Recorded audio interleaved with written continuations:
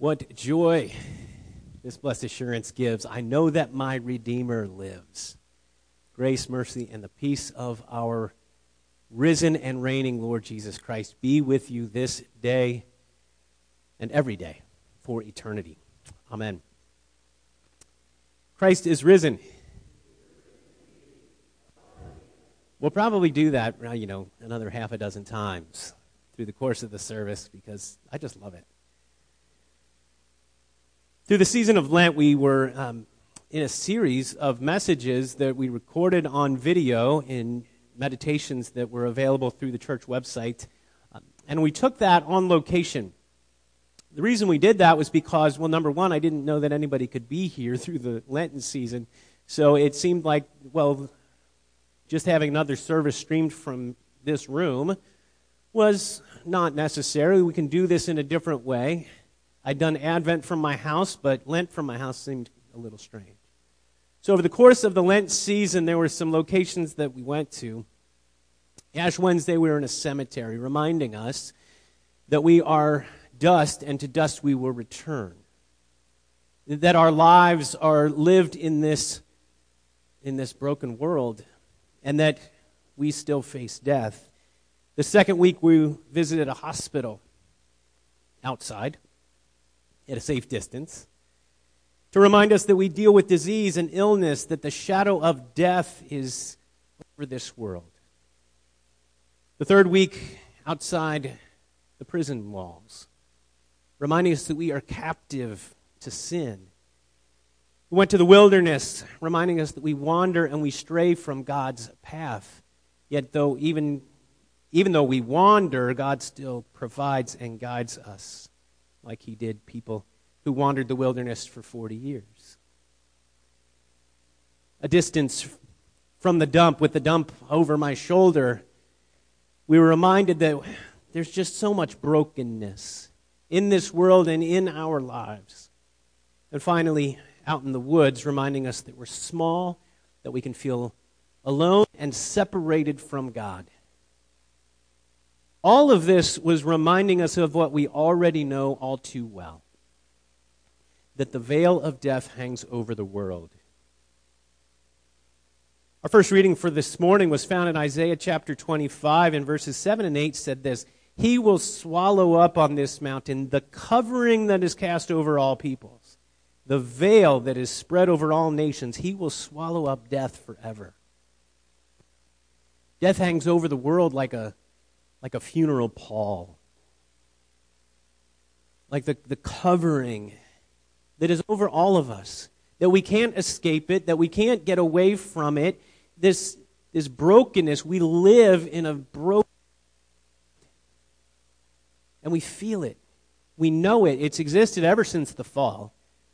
So through almost all of the history of the world, except for the brief period between creation and the fall, which is when Adam and Eve tasted that fruit that was forbidden, going against God's instructions, against his will for them. They were made to live forever and to walk and talk with God, which is the experience that they had until Satan came in and deceived them with that first lie: you will surely not die. And yet in that moment, death came. So that brokenness affects us all. We deal with disasters and despair, and everything breaks down. Scientists call that entropy, right? That everything goes from order to disorder. That things go from created to chaos, from made to unmade, from whole to broken down. And we can see it. We can see it in our lives as we go about our day. We can see things that are broken down, things that are decaying. Just drive past a junkyard and look at all the rusting things that are going from metal to earth. That iron is making its way back into the soil, maybe slowly, but it is going. Good things don't seem to last. In our health, we suffer diseases and pain, and people die. This veil of death covering all of creation means that people die, and the reason people die is because we are sinful people. That we all sin and fall short of the glory of God. We don't need a reminder of that either. We feel the burden. We feel the weight. We feel the guilt. We have the memories. We know the pain that we've felt because of someone else, and pain that we've caused someone else to feel. And that's why Jesus was crucified for us. I mean, celebrating Easter means we're here at the foot of the cross where Jesus was crucified for us. And we heard these words in Romans. Oh, sorry, no, we're backing up a chapter. We were in Romans 6. We had to back up a chapter into chapter 5 to look at this. That God shows his love for us in that while we were still sinners, Christ died for us. While we were still sinners. Good Friday demonstrates God's love for his people. For God so loved the world that he gave his Son. See, that's what the cross is all about. It's about God's love for you and for me, not because we deserved it. It's his grace alone. His steadfast, unmerited love for you, for me, for each of us, for all of us. Good Friday meditation just 2 days ago, we remembered this. God died. Which doesn't make sense. It doesn't compute in our minds that the almighty, everlasting, eternal God could die. But he did, and his death was for our sin. It was his purpose to be the sacrifice on our behalf, to seek and to save the lost, to lay down his life, to pay the penalty for the sin that we have done. And we heard these words on Friday. He was pierced for our transgressions. He was crushed for our iniquities. But today, we move on and focus now on the cross, and we celebrate because Christ is risen. Yeah, probably 5 more at least. He's risen indeed. The tomb was empty. The women were expecting to anoint a body. That's why they went. Mark's gospel tells us that they rose early and were talking about the stone that would be in their way. They were talking about the obstacles they would face, not focused on the one who was crucified and his ability and his power and all the things that he even had said he would accomplish. The disciples weren't even there. They were still hiding in the upper room, right? Hiding from the people who had put Jesus to death, hiding in their fear, and probably facing the sorrow, feeling this reality that they had followed Jesus everywhere he went and listened to him and did things with him and participated in what's now being treated as this rebellion that has to be put down. And this leader, this one they hoped in, this one that they followed, this one that they expected so much from was now gone. Dead. Now what? And so they hid. And they mourned. But Jesus had told them he'd rise again. He told them, this is what's going to happen. We're going to Jerusalem. I'm going to be killed, but 3 days later I will rise. Whew. Right? They missed it. Now, it's easy on this side of it to say, oh, how ridiculous. Right? But I think if I were facing the fear of punishment and even the same crucifixion, a sorrow over the loss of this person whom I trusted and followed, I probably would be in the same position. I probably wouldn't be thinking, now, did he say anything about dying? And what was it that he said a couple of weeks ago? Thomas. Peter. Peter had his own sorrow, having denied Jesus. Each of those disciples had their own sorrow for having fled, abandoned him. So no one was looking for his resurrection. No one was waiting outside the tomb. Well, he said 3 days. So. Is it morning or afternoon? Or what? He should have given us a time.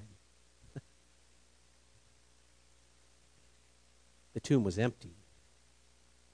And as much as the cross is a symbol of the Christian faith, and we have crosses on necklaces and on different kinds of attire, and crosses adorning our buildings, our steeples, right there behind the altar, the empty tomb, the stone that was rolled away, is equally as valuable.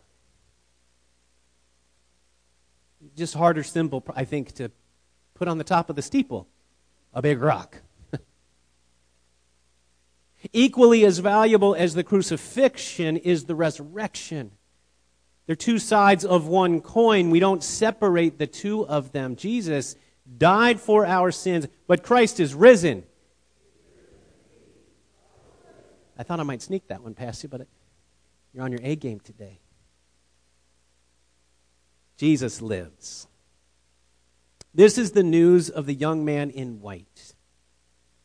That's how Mark's gospel describes him, the one who surprised the women as they got to the tomb. And the stone was rolled away in this now what kind of moment that they had. Wow, look, our problem is solved. And they enter the tomb, and then there's this young man in white who says this, "Do not be alarmed. You seek Jesus of Nazareth, who was crucified. He has risen. He is not here." He is risen. Well, that one was kind of halfway there, but that's all right. We'll keep doing it. It's good. He's alive. He's not in the tomb. He's not where they expected him to be. He's not a corpse decaying. He is a risen and reigning ruler of the universe. The Son of God is alive again. Jesus overcame death and literally was brought from death to life. Through the season of Lent, we were talking about all the decay and the ways that we in our lives face this death. But Christ was brought from death to life again in his resurrection. It's the reason for our hope. It's the reason for our worship on Sundays. It's the high point of our faith. And just as his death was for us, here's what it means. We are raised with Christ. That's what Paul writes in Romans 6. We are raised with Christ. His resurrection opened the grave for us. For if we have been united with him in a death like his, this is in Romans 6, verse 5, we shall certainly be united with him in a resurrection like his. We're united with him in his death, Paul writes, because we're buried with him by baptism into death.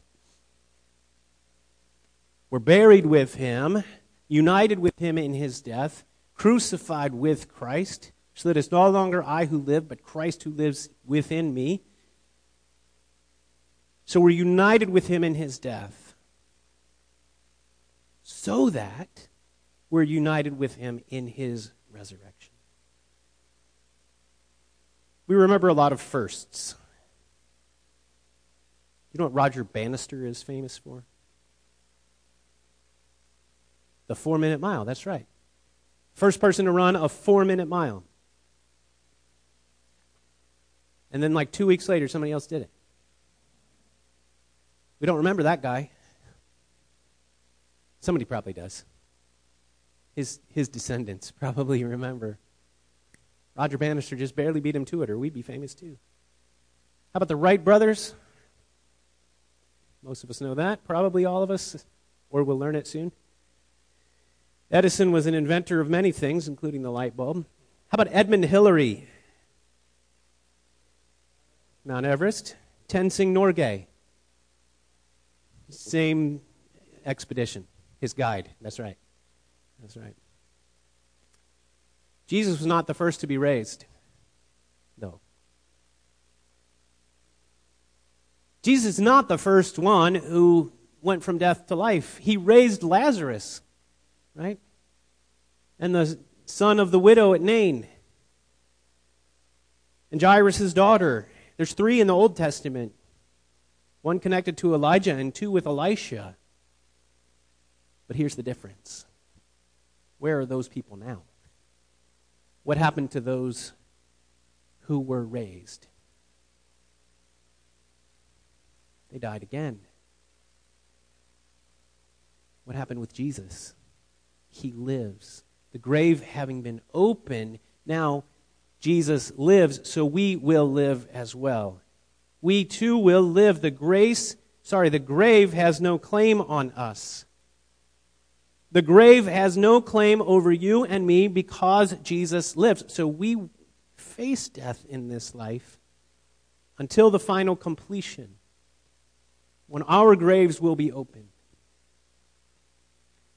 When the dead in Christ will rise again, so that we will fully and completely and finally be brought from death to life. And we will live in His presence for eternity. So we look ahead to our own resurrection, but until then we live for God. We live for God. Everlasting life really has already begun.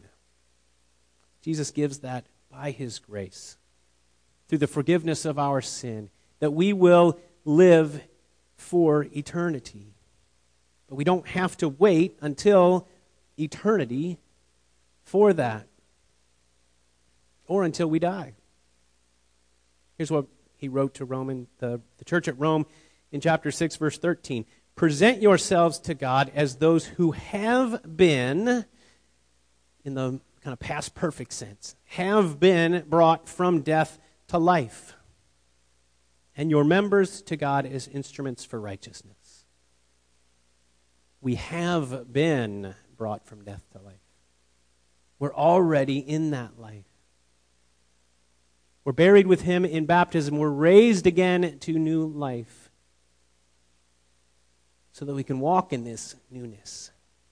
We walk in newness of life. Present yourselves as those who have been brought from death to life. And walk in that newness. Romans 6, verse 4. Just as Christ was raised from the dead by the glory of the Father, we too might walk in newness. Sometimes people get a new lease on life. Have you heard that expression before? Sometimes that's people who maybe had a diagnosis that was dire. And through treatment or miraculous intervention, one way or another, that disease, that problem, that difficulty isn't so imminent, isn't such a problem. They recover. Or the accident victim. The car is just completely demolished, totaled, and maybe they have some minor injuries, but they walk away with this expression, I have a new lease on life. We have a new lease on life. This is what newness of life is all about, that we can live for God today. We can live for God in the lives that we live now. We can live for God by presenting ourselves as those who have been brought from death to life.